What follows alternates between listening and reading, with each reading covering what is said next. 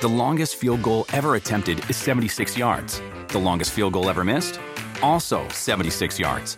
Why bring this up? Because knowing your limits matters, both when you're kicking a field goal and when you gamble. Betting more than you're comfortable with is like trying a 70-yard field goal. It probably won't go well. So set a limit when you gamble and stick to it. Want more helpful tips like this? Go to keepitfunohio.com for games, quizzes, and lots of ways to keep your gambling from getting out of hand.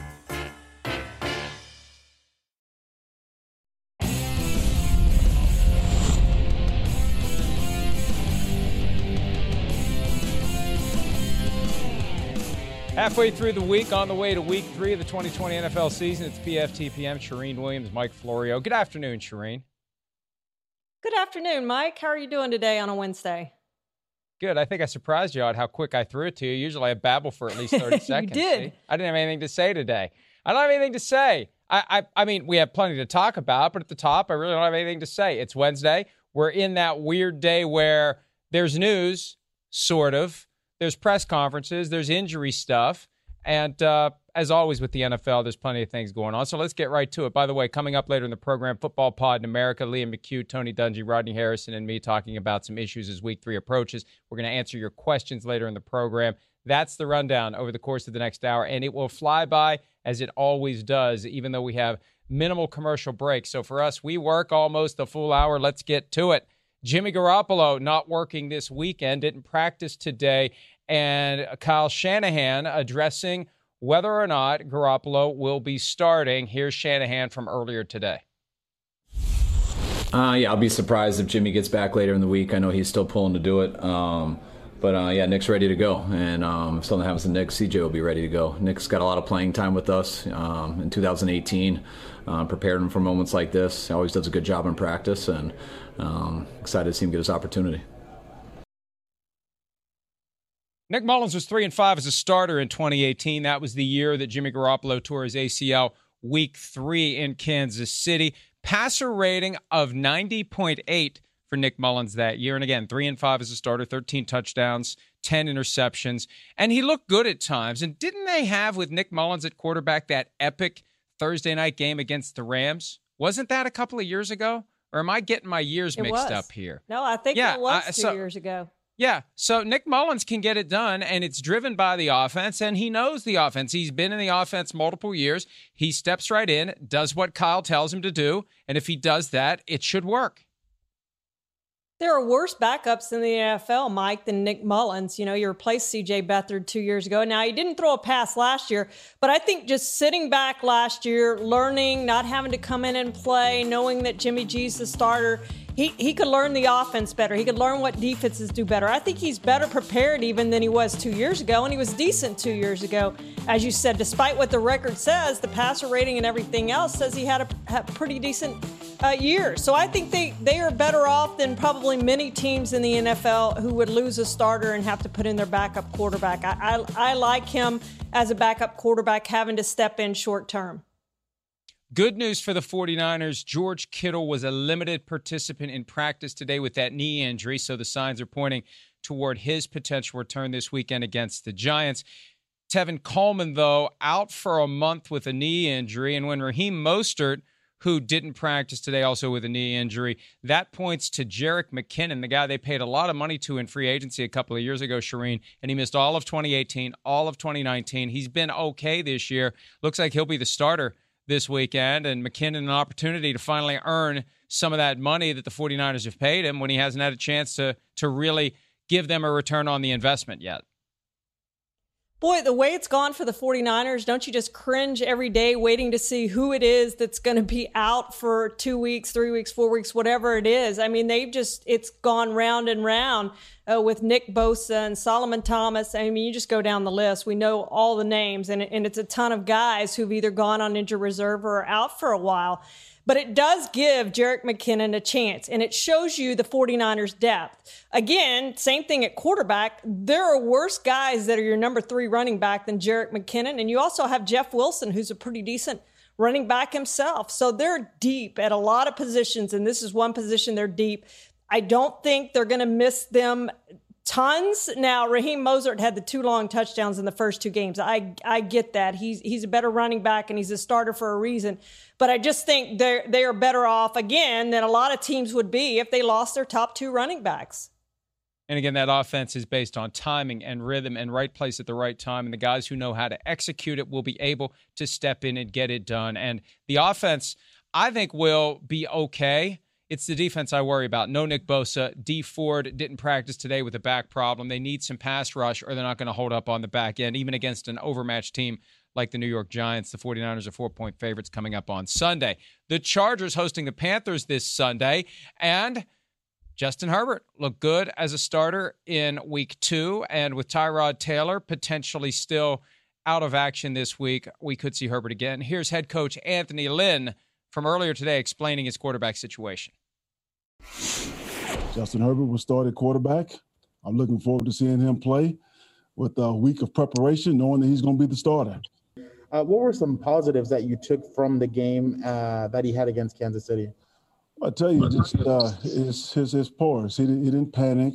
He made some really nice throws in that game. He moved around, showed that he can extend plays. He did some good things in that game, but he was not fully prepared because he didn't take all the reps in practice. And I've learned over the years as a young coach. I remember Coach Shanahan telling me one time, don't tell me how many times you told them, tell me how many times you put them through it. And so that was some situation we just did not put him through last week. And I thought he handled those situations well.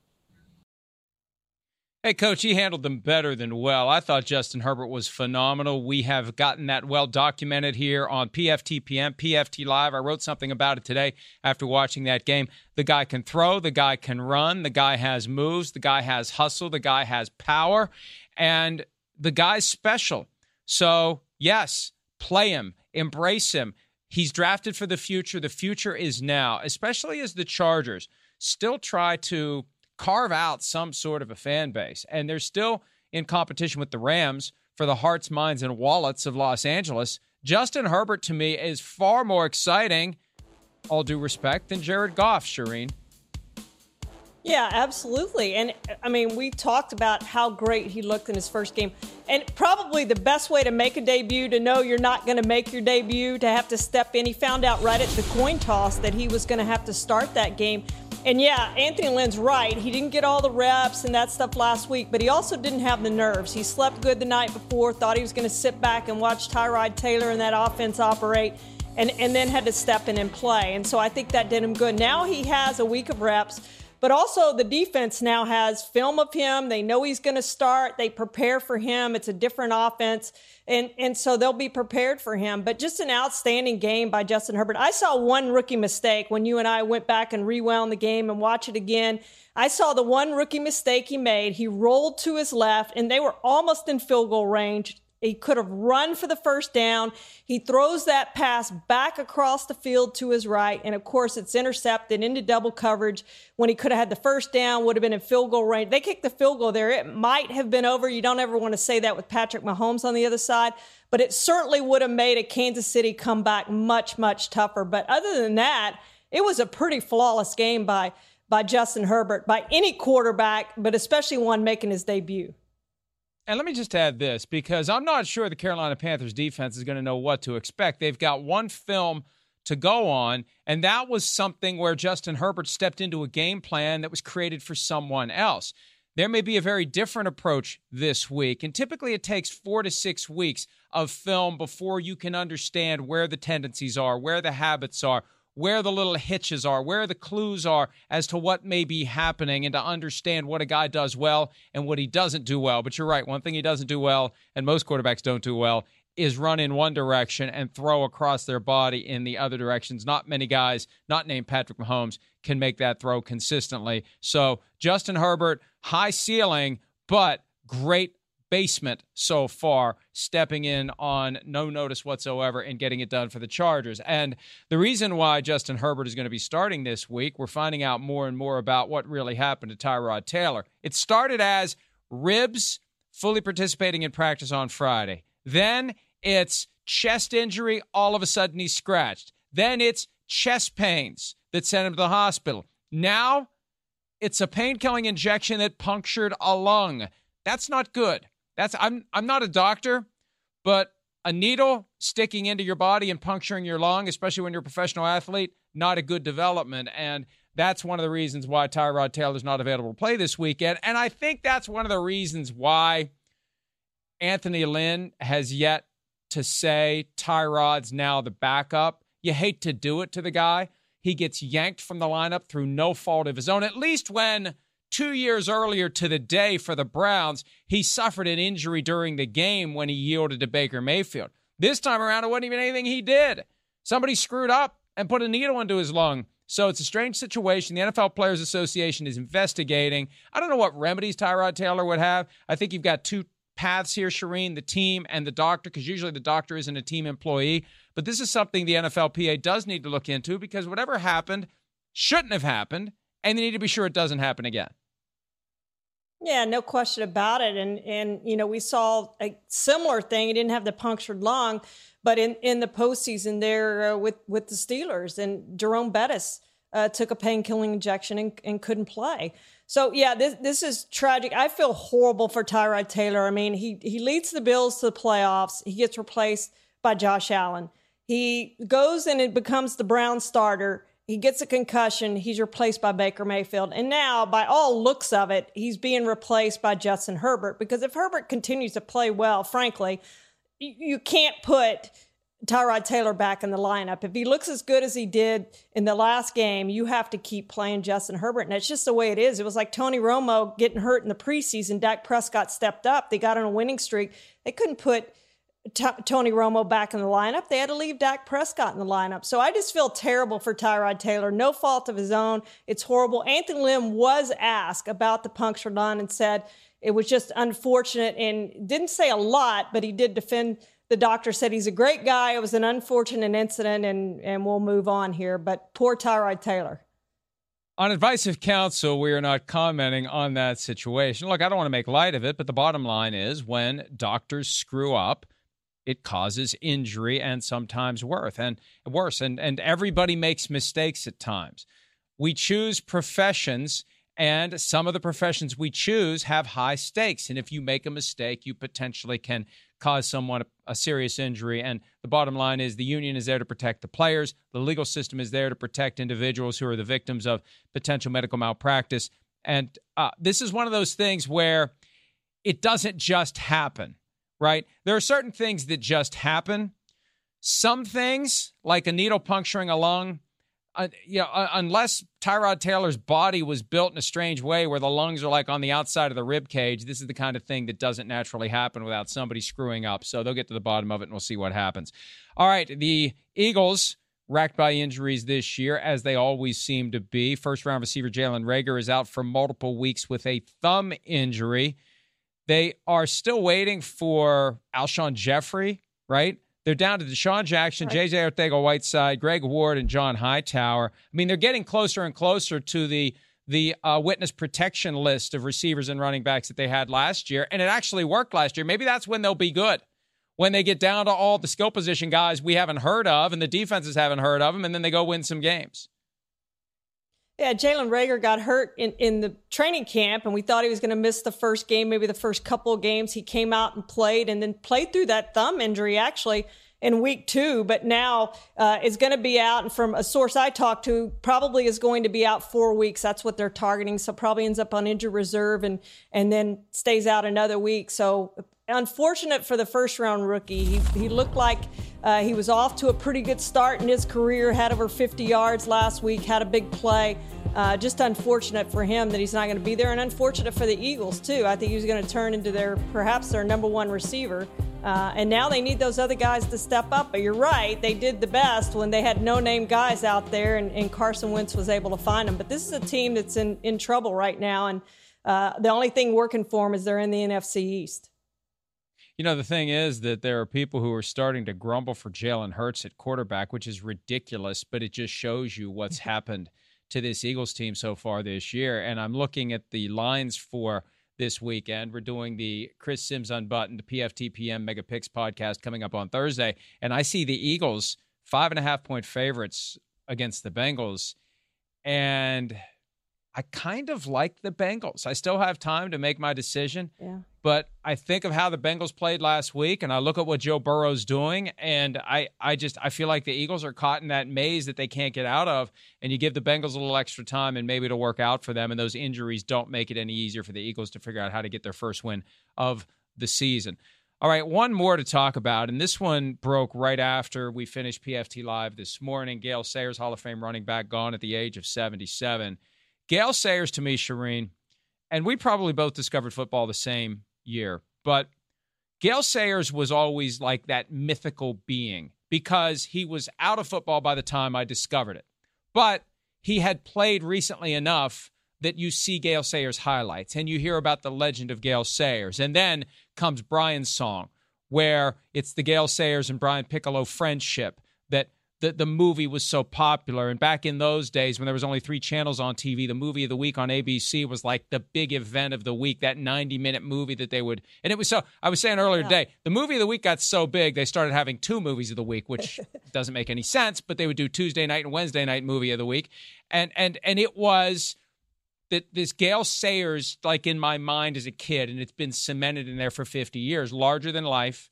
The story of the 6 touchdowns in his rookie season, in one game in his rookie season, 22 touchdowns as a rookie, and it's so for me, he was always like this special figure attached to the NFL. So the older players, this is going to happen. It seems like every few weeks there's an older player that passes, and it's always something that saddens us when it's a name we recognize.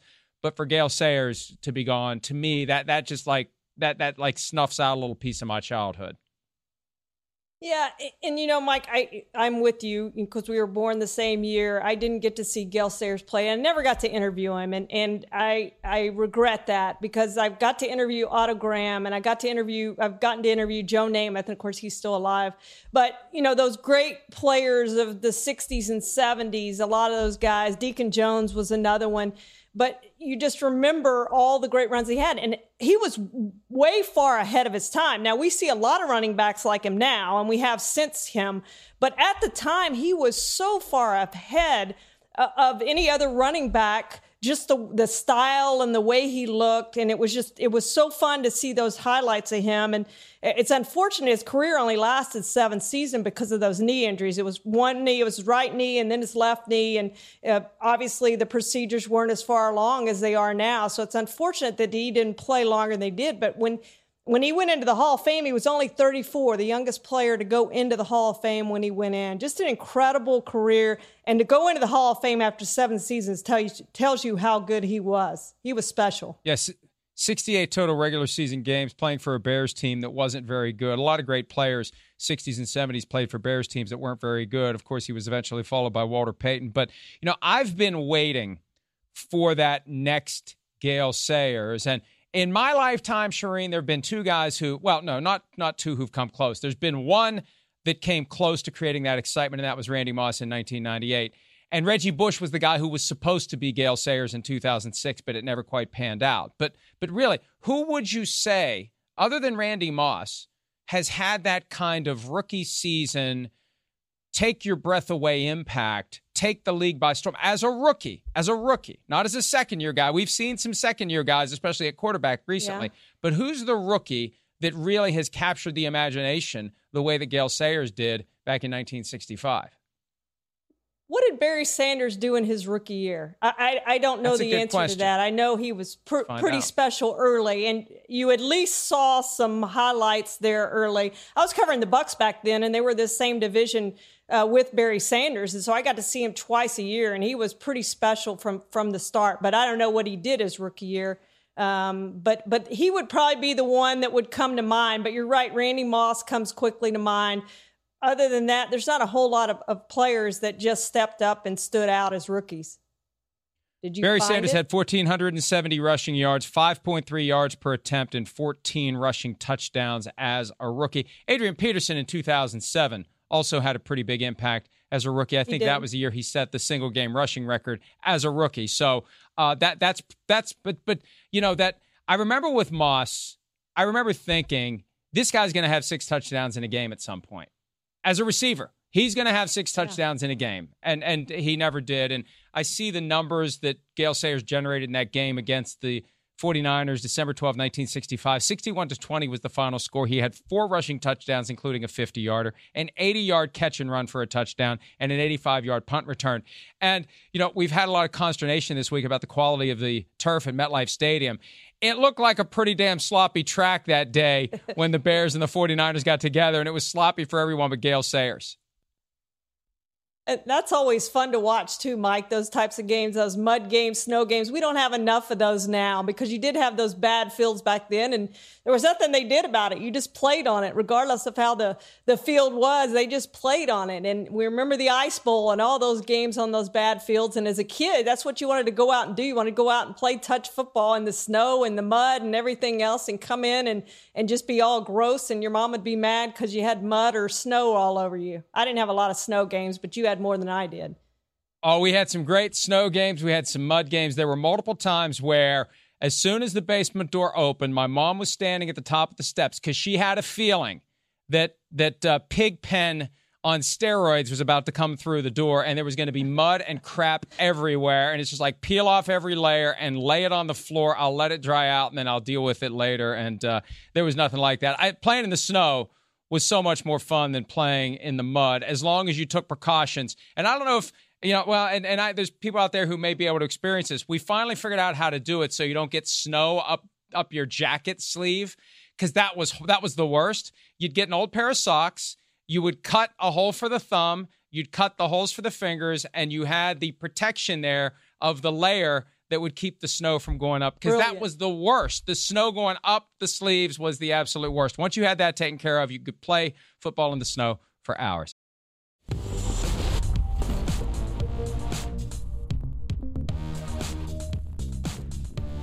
Welcome, everybody, once again to Football Pod in America. Liam McHugh, Rodney Harrison, Tony Dungy, Mike Florio. Last week, Mike Tirico kicks this thing off from Winged Foot, the U.S. Open. This week, we downgrade a little bit. We're in my dining room with the fake plants behind me. I'm sorry. I apologize for that. I'll try to get better as the season goes on. You all look great. You all look fresh. Not everyone looks so fresh right now. We're going to be talking about 4 games. Our first game is Raiders-Pats, and Bill Belichick at his press conference taking things to a different level here. He's gone with the tattered sweatshirt look for a long time, but right now, Rodney, I look at this and I wonder, is this a man who's crying out for help, or is this a warning to the rest of the league that Bill Belichick is coming and hell is coming with him?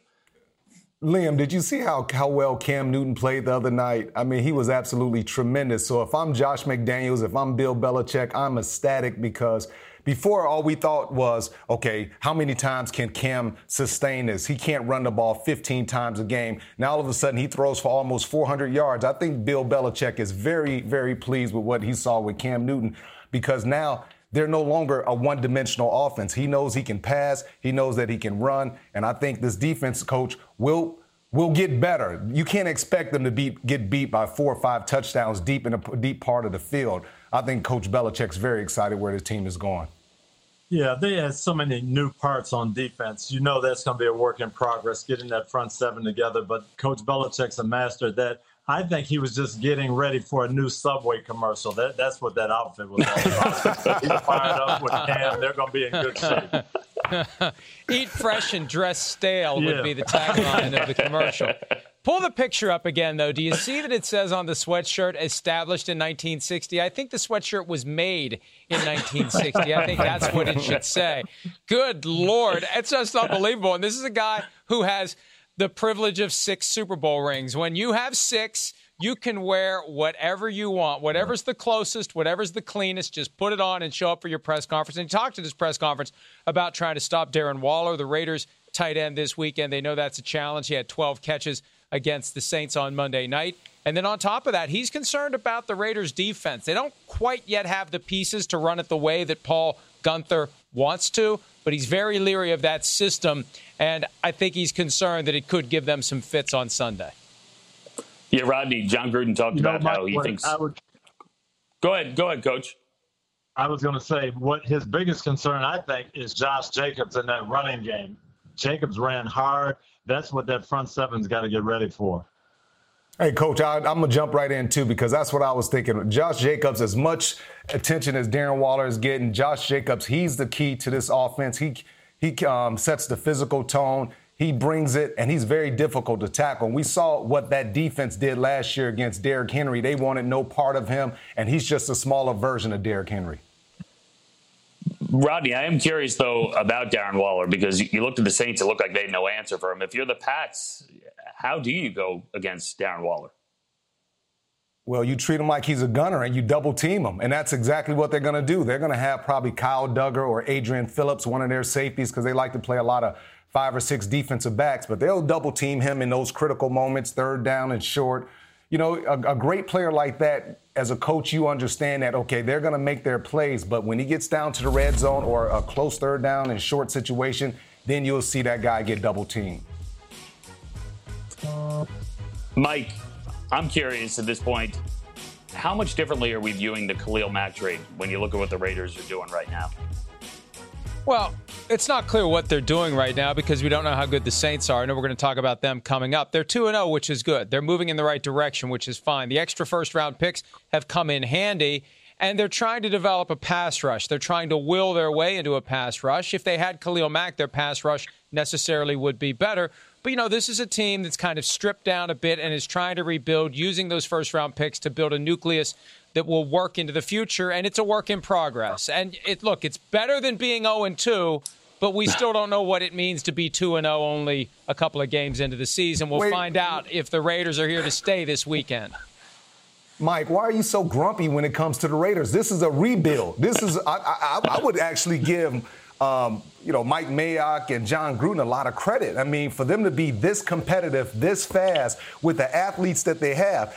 You know, they have one of the top 2 or 3 tight ends in all of football. They have one of the top backs. He's even getting production from Nelson Aguilar. Like, he's doing a heck of a job, and they're rebuilding a lot faster than what I think a lot of people thought. Just see what they do against the Patriots. If they beat the Patriots, I'll be a believer. Oh, my goodness. You're so miserable. They're not going to beat the Patriots, so you don't have to believe. I think that's a good final word right there. Tony Dungy says they're not going to beat the Pats. Move on. You don't have to worry about it. So let's move on to our next game. Let's talk about the Cowboys and the Seahawks, because I think you can look at the Cowboys right now and say this is a team that's very lucky to be 1-1. The Seahawks impressive in going 2-0. Dallas, of course, coming off that incredible comeback against the Falcons. There's a whole new collapse to add to the record for the Falcons here. It was 29-10. They win this game 40-39. Tony, I'll start with you. At this point, under Mike McCarthy, what do you make of this year's version of the Cowboys? Well, they're going to be very, very tough to handle on offense, and we know that. And they spend a lot of money on offense.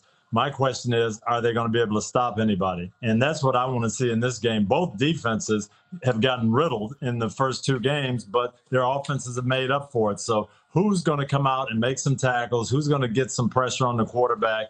We'll see. But Dallas looks great on offense, very suspect on defense right now. Yeah, big question on the defensive side of the ball, and it comes down to pass rush. You go out and you get Everson Griffin, you have DeMarcus Lawrence, and those guys have to help that young secondary. And that secondary, they're going to be up against a lot of deep plays. We just talked about how big of a play Seattle's offense is against the Patriots, let alone looking at on tape, looking at the Dallas Cowboys secondary. So if I'm Russell Wilson, I'm looking to have a big day. But the way you negate a lot of those big plays is you got to get after the quarterback, Mike Florio. Well, and as Coach Dungy said when we were talking about week 2 on Sunday night, coaching matters. And look at what Mike McCarthy has done the past couple of weeks. The questionable decision to go for it on 4th and 3, down 3 points, throwing the ball short of the sticks. And then last week, 2 fake punts, one on his own 29, which made no sense. Another one later in the game, which made no sense. Going for 2 down 9 points, which still makes no sense. I don't care what the analytics people say. It makes no sense because they kept the Falcons up by 2 scores. Although they ultimately won the game, so maybe it was some sort of elaborate Jedi mind trick on the Falcons, and it worked. But McCarthy is already being criticized loudly by Cowboys fans, even though they won that game. They feel like they won the game in spite of him. Florio, I got a question for you. Do you think or maybe it's to Coach Dungy, Coach, being that it's such a high-profile job being a Dallas Cowboys Coach, does that influence the way they call a game or the way they challenge things and the way they conduct their business, you believe? I don't think so, but I think you just are under more scrutiny. You make those decisions in Green Bay, and, the Packer fans care, but you make those decisions in Dallas, everybody in the country is on it. So I think it's just really, he's going to be under a lot of scrutiny this year. And I look at Dak. Dak should be able to come out off to the offense, right up to the line of scrimmage and look at the defense, and exactly where Jamal Adams is going to be. And if you ever see him in the secondary, I think it's safe to say you go after Jamal Adams. That's his weakness, is in coverage in the deep part of the field. If he's close to the line, you have to treat him like he's a linebacker, and you have to make sure you block him. He's their best pass rusher. He's the guy that they're looking to help out with those pass rushers because they don't have a great pass rush. Hey, I got one more point. I think the worst thing that could have happened to the Cowboys was Dak Prescott being named the NFC Offensive Player of the Week. What's Russell Wilson got to do to get anyone to notice what he's accomplishing? He's going to be even more upset going into this game. No MVP votes. Now Dak gets that award. One other player I do want to hit, Rodney. I'm curious because we talked about Darren Waller. You look at DK Metcalf right now. Is there a way to play defense against him? Because we saw, other than putting two men on him.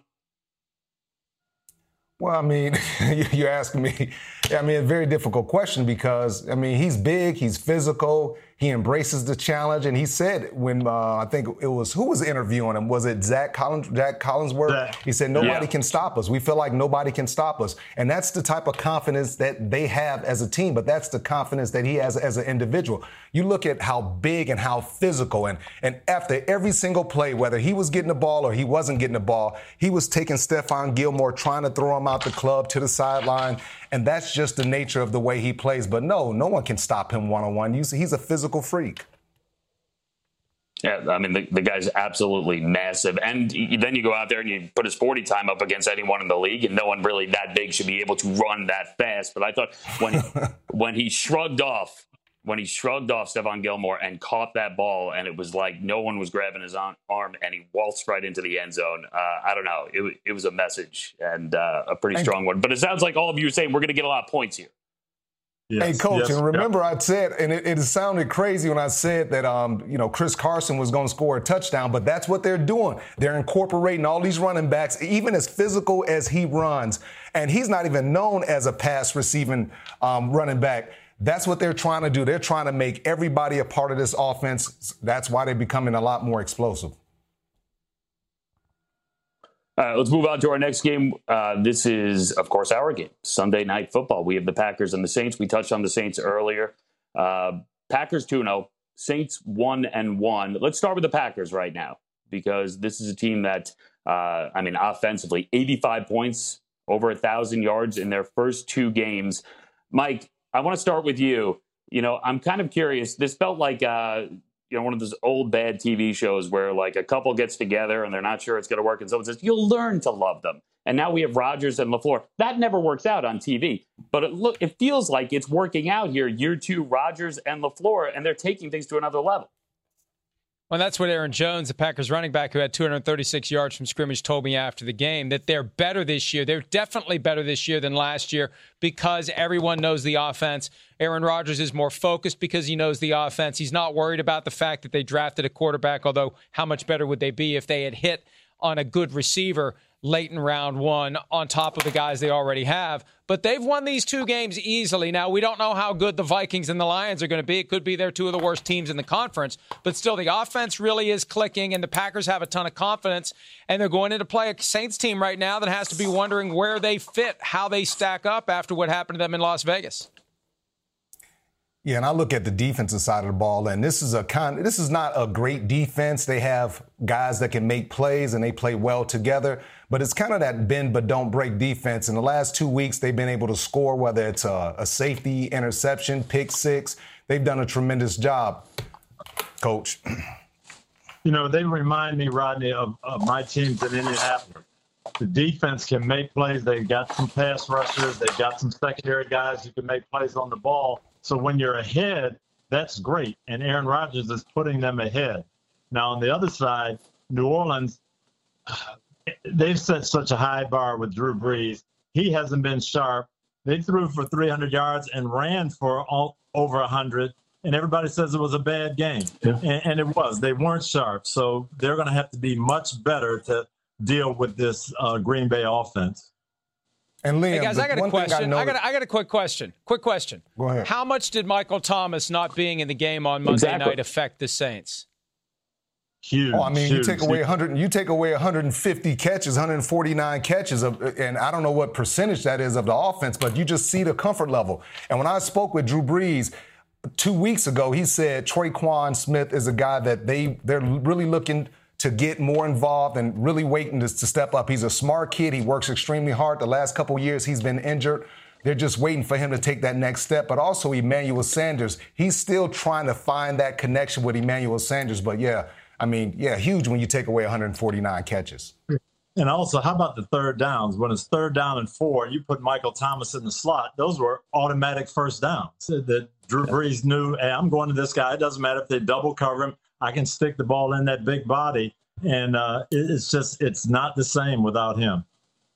But the one thing that I do see, Coach, is I see Alvin Kamara. And last year, we were kind of looking for that explosion and that athleticism. And he just seemed like he was hurt. And Alvin's a very, very tough kid. You know, he's not going to say that he's hurt. And he wasn't out there 100%. This year, you see the explosion. You see him excited, getting to the end zone, catching balls out of the backfield, blocking and blitzing. I mean, he's doing it all.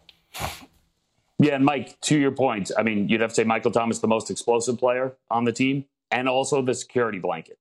I mean, often on the team, it's not the same guy. He is the same guy. He is who Drew Brees is going to look for. And still, to Tony's point, you put up over 300 yards passing. You put up over 100 yards rushing. It just seems like it's a little out of sync at this point. Hey, Coach, I got a question for you, Coach. I look at a guy like Taysom Hill with, just with everything he brings, all his physicality, and I look at him and I say, this offense is more dangerous when he's on the field. Why does Sean Payton take him off the field? He's fast, he's big, he's athletic. No one wants to tackle him. Why would you take one of your best weapons and just hide him? Play him. You can't tell me the 5 or 6 skills guys that you have that they're better than Taysom Hill. I really think that Sean Payton is doing the Saints a disservice when you're not playing Taysom Hill. He is that much of a factor, at least in my eyes. I agree with you, especially with Thomas being out. I thought he was the guy they needed on Monday night. They didn't use enough. And let me say this, his participation has dropped dramatically this year. His special teams play way down. His offensive snaps dramatically down. He had 2 rushes for 8 yards the other night. I feel like they're not fully putting him in bubble wrap, but they're protecting him because he's now the number 2 quarterback. Yeah. So they have to be careful with him because if Drew Brees gets injured, he's the guy. And if it's not him, it's Jameis Winston. Well, but I think they're consciously they paid Taysom Hill all that money, but they're consciously reducing his participation to keep him healthy in the event they need him at quarterback, I think. And Mike Florio, I would even say this. Give him some reps at quarterback because, if you played against Drew Brees, you see Drew, he's efficient, he's accurate, he makes the right decisions. But at the same time, when Taysom Hill is in there playing quarterback, as a defense, you're like, oh my goodness, we have to really tackle this guy. He gets your attention and he can throw the ball 60, 65 yards down the field. I think they need to give him just more reps at the quarterback position as well. It'd be cool to see it in this game. Be fun to watch, especially in a game where you would think, given what the Packers have done over the first 2 weeks, they're going to have to score some points to stay in this game. But that is our Sunday night game. It's Packers at Saints, and we'll get you going with football night in America. And guys, thanks so much for doing this. I look forward to seeing you guys on Sunday night. All right. Thanks, Liam. Yes, sir. Thank you.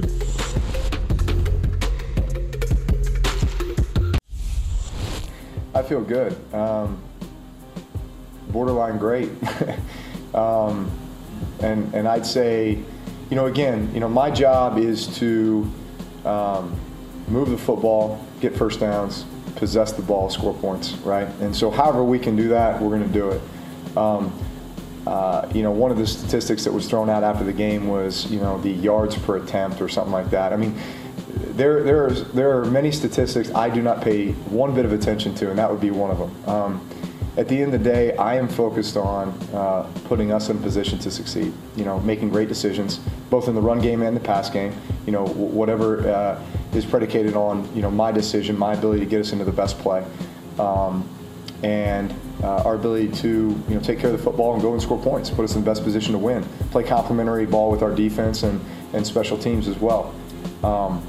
So those are the things I'm focused on, and I don't care how we do it. I honestly don't. I just want to win football games. Okay, so I need to say one thing before we get to the questions. Football players, football coaches will tell you they don't listen to any of the outside noise. Drew Brees just admitted that they do. Yes. Talking about statistics getting thrown around after the game. Drew, you shouldn't be paying attention to any of that noise. You shouldn't be bothering yourself with what people are saying. That tells me that there is a level of sensitivity there. We know that. And I'll also say this, yards per attempt is one of the key metrics that teams look at. Kevin Gilbride, long-term NFL offensive coordinator, former NFL head coach of the then San Diego Chargers. He told us when he was working on the old PFT show several years ago, because we asked him, what stats do coaches really take seriously? And he said, yards per attempt. That shows that you're moving the ball. That if you're 7, 8, 9 yards per attempt, you're moving the ball down the field. And, of course, in recent years, the great offenses are more like 8, 9, 10 yards per attempt. So that leads to the first question from @ColtonMason86. If Drew Brees continues to show he's not what he once was, what week, if any, would they make a change, and who would get the start? I don't know how long Sean Payton can keep his Steve Young on the bench. Shereen, it seems premature to have the conversation. I don't know, though. I mean, there are people who are having the conversation. There are people who are asking the questions. Have you developed any feel, any gut sense as to whether or not we could actually see Drew Brees get yanked off the field before he's ready to retire? I think Sean Payton's brilliant. I got to know him when he was in Dallas as the offensive coordinator under Bill Parcells, and he always seems to find a way to do things. I don't want to say the right way, but, you have to do this gracefully. You can't just go sit. It was almost like the Eli situation, but even more so, because Drew Brees is the all-time leading passer in so many categories, and you can't just go say, we're going to sit you down, Drew Brees. I mean, it just can't be done like that. But Sean Payton has managed to use multiple quarterbacks over the last few years, and he is one of the most creative offensive geniuses in the game. I just think he's going to find some way when they need to throw the ball down the field. It is no secret. I don't care what Drew Brees says. It is no secret he cannot throw the ball down the field. We've seen it over the last couple of years. We've talked about it a lot. His longest pass the other night was 29 yards, and it was a catch and run by Traquan Smith. He has 4.82 air yards after 2 games. That is the lowest of any quarterback since Brett Favre in 2009. He is not getting the ball down the field. They have to find some way to do that. I know Michael Thomas wasn't there. I know that hurt that offense, but he can't get the ball down the field. It's just a fact. There was a throw against the Buccaneers, and it was only one, but it shows he's got the capacity. He did get the ball down the field. I think it was like 40 yards in the air. So, every once in a while he can uncork one. The question is, can he do it reliably? Can he do it consistently? Can he have accuracy if he's muscling it as far as he possibly can? And for the most part, that offense is premised on quick timing, short passes, swing passes, screen passes, crossers that aren't going to be in the air for very long, and he runs that offense very effectively. The problem the other night was when it was 17-7, it just felt like the Saints were ready to put the hammer down, and the next thing you know, it was going to be 31-7, like we've seen so many times in the past, where we turn off the game at halftime or only barely pay attention to it because it's another example of a Saints team that just suffocates the opponent because the offensive efficiency is too relentless for the other team's offense to keep up with. Now, in this case, the Saints defense didn't hold up its end of the bargain, but the offense lost its footing and never could really get back to the point where they were moving the ball efficiently and scoring points. They had plenty of yards, but they couldn't cash in. And that's what was so vexing. And I see the Saints are a 3-point favorite on Sunday night. And frankly, and again, not to tip too many of my picks for this week, because in the event that Sims finds out about this, he may factor it into his picks for tomorrow. I'm surprised the Saints are 3-point favorites. When you look at what the Packers have done so far this year, and when you look at what the Saints have done or have not done so far this year, and I think there's a chance it could get, I don't want to say ugly on Sunday night, but there's a chance it could be lopsided. And there's a chance that the narrative will be more prevalent come Monday when we see on the same field, on the same night, Aaron Rodgers and Drew Brees. And Aaron Rodgers is still going to be doing Aaron Rodgers things, and Drew Brees' limitations are going to be put on display for everyone. And the question is, what would Sean Payton ever do about it? You know, there was the report that came out on the first day of the season, one of the many Sunday splash reports, Shireen, suggesting that the Saints had interest in Tom Brady even after Drew Brees said he was coming back. And you just wonder at what level there's something percolating and how Sean Payton would handle it. I don't think Sean Payton would ever bench Drew Brees. I think Sean Payton would go to Drew Brees and convince him he has an injury, right, to help him save some face so he wouldn't be yanked off the field for Taysom Hill. But, you know, if it goes poorly on Sunday night and then they stumble into their bye week, they've got Lions in Detroit and the Chargers at home on a Monday night before they go into their bye. I think that if they don't turn around their offense from what we saw Monday night, and they struggle offensively the next 3 games, we may find out during the bye week that there's some sort of injury to Drew Brees and that Taysom Hill's getting the start on the other end. Can you see them, though, Mike, playing multiple quarterbacks, whether it's a combination of the 3 quarterbacks or Taysom Hill takes more snaps and throws more? I mean, you cited 1 deep throw in 2 weeks. That's not enough in 2 games. Can you see them playing multiple quarterbacks more than what they've done so far? Because they have kept Taysom Hill in bubble wrap so far. Well, I remember when we had Drew Brees with us at the Super Bowl, and we talked about the possibility of Hill returning and getting more of a workload because we had seen him do so many special things in the playoff loss to the Vikings. And Drew Brees said, hey, I'm fine with it. However many plays that. Now, it's one thing to say it in January. It's another thing to be okay with it come September. And we've seen Taysom Hill used less frequently. And the thing is, you know, look, these guys are paying attention. Everything that's said publicly about Drew Brees not having the deep ball, every time they let Taysom Hill throw a deep ball, that is the proverbial needle in the lung to Drew Brees. He doesn't want to see that. He doesn't want to be disrespected. So I think that's part of it. And he's earned that respect, right? I don't fault him for being potentially prickly about the idea that he's being nudged off of the field. Because he could say to the Saints, why didn't you just tell me in the offseason you didn't want me? Why didn't you just tell me it was over then?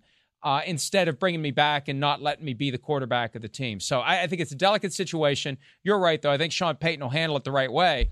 But if this offense doesn't turn it around, they're going to have some decisions to make if they want to truly be a contender this season, Shireen. Yeah, no question about it, Mike. And that offense needs to play better. They had that interception right before halftime that really killed them, and they just couldn't respond in the second half. So as great as Drew Brees says he feels, he needs to play great this week for the Saints to have a chance and to turn this thing around and be the team that we all thought they could be, because we picked them as the first or second best team in the NFC going into the year. I think everybody would have said that. At Maximum Overdrive right now, who has the best chance of getting the first pick in the draft? Do you think that by the end of the season that team will be in search of a quarterback, and are they capable of surrounding him with the necessary talent? Your thoughts, Shireen? It's so early, and there's so many contenders, but I think you have to go with the Jets at this point. 32nd in offense, 19th in defense. I wish the Jets and Giants played, because I'd like to see that matchup for perhaps the number 1 overall pick. Now, you go back to the Cardinals and what they did. They drafted Josh Rosen with the 10th overall pick, and then the next year they had the number 1 overall pick, and they said, forget that. We don't care. We're going to cut our losses. We're going to trade Josh Rosen for whatever we can get for him.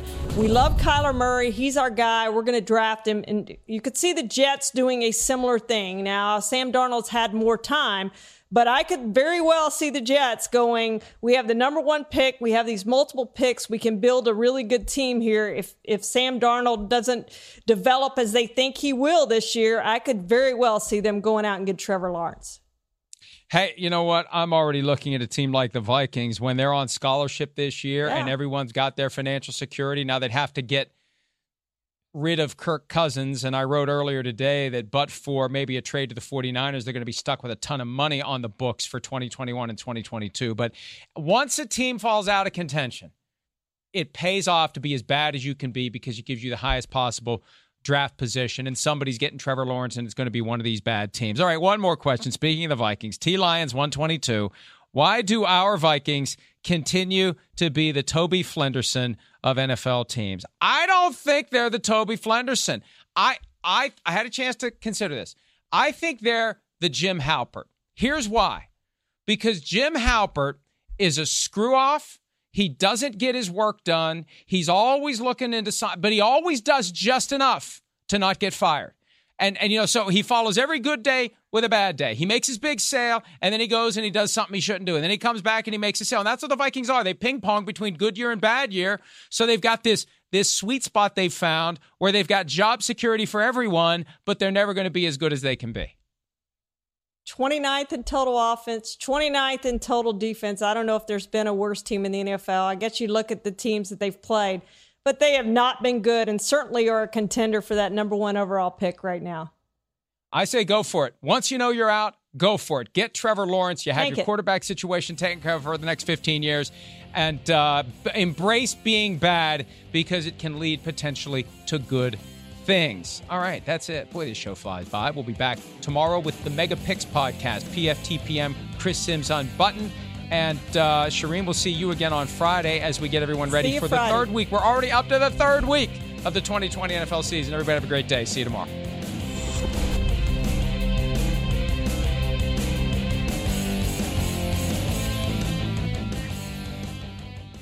The longest field goal ever attempted is 76 yards. The longest field goal ever missed? Also 76 yards. Why bring this up? Because knowing your limits matters, both when you're kicking a field goal and when you gamble. Betting more than you're comfortable with is like trying a 70-yard field goal. It probably won't go well. So set a limit when you gamble and stick to it. Want more helpful tips like this? Go to keepitfunohio.com for games, quizzes, and lots of ways to keep your gambling from getting out of hand.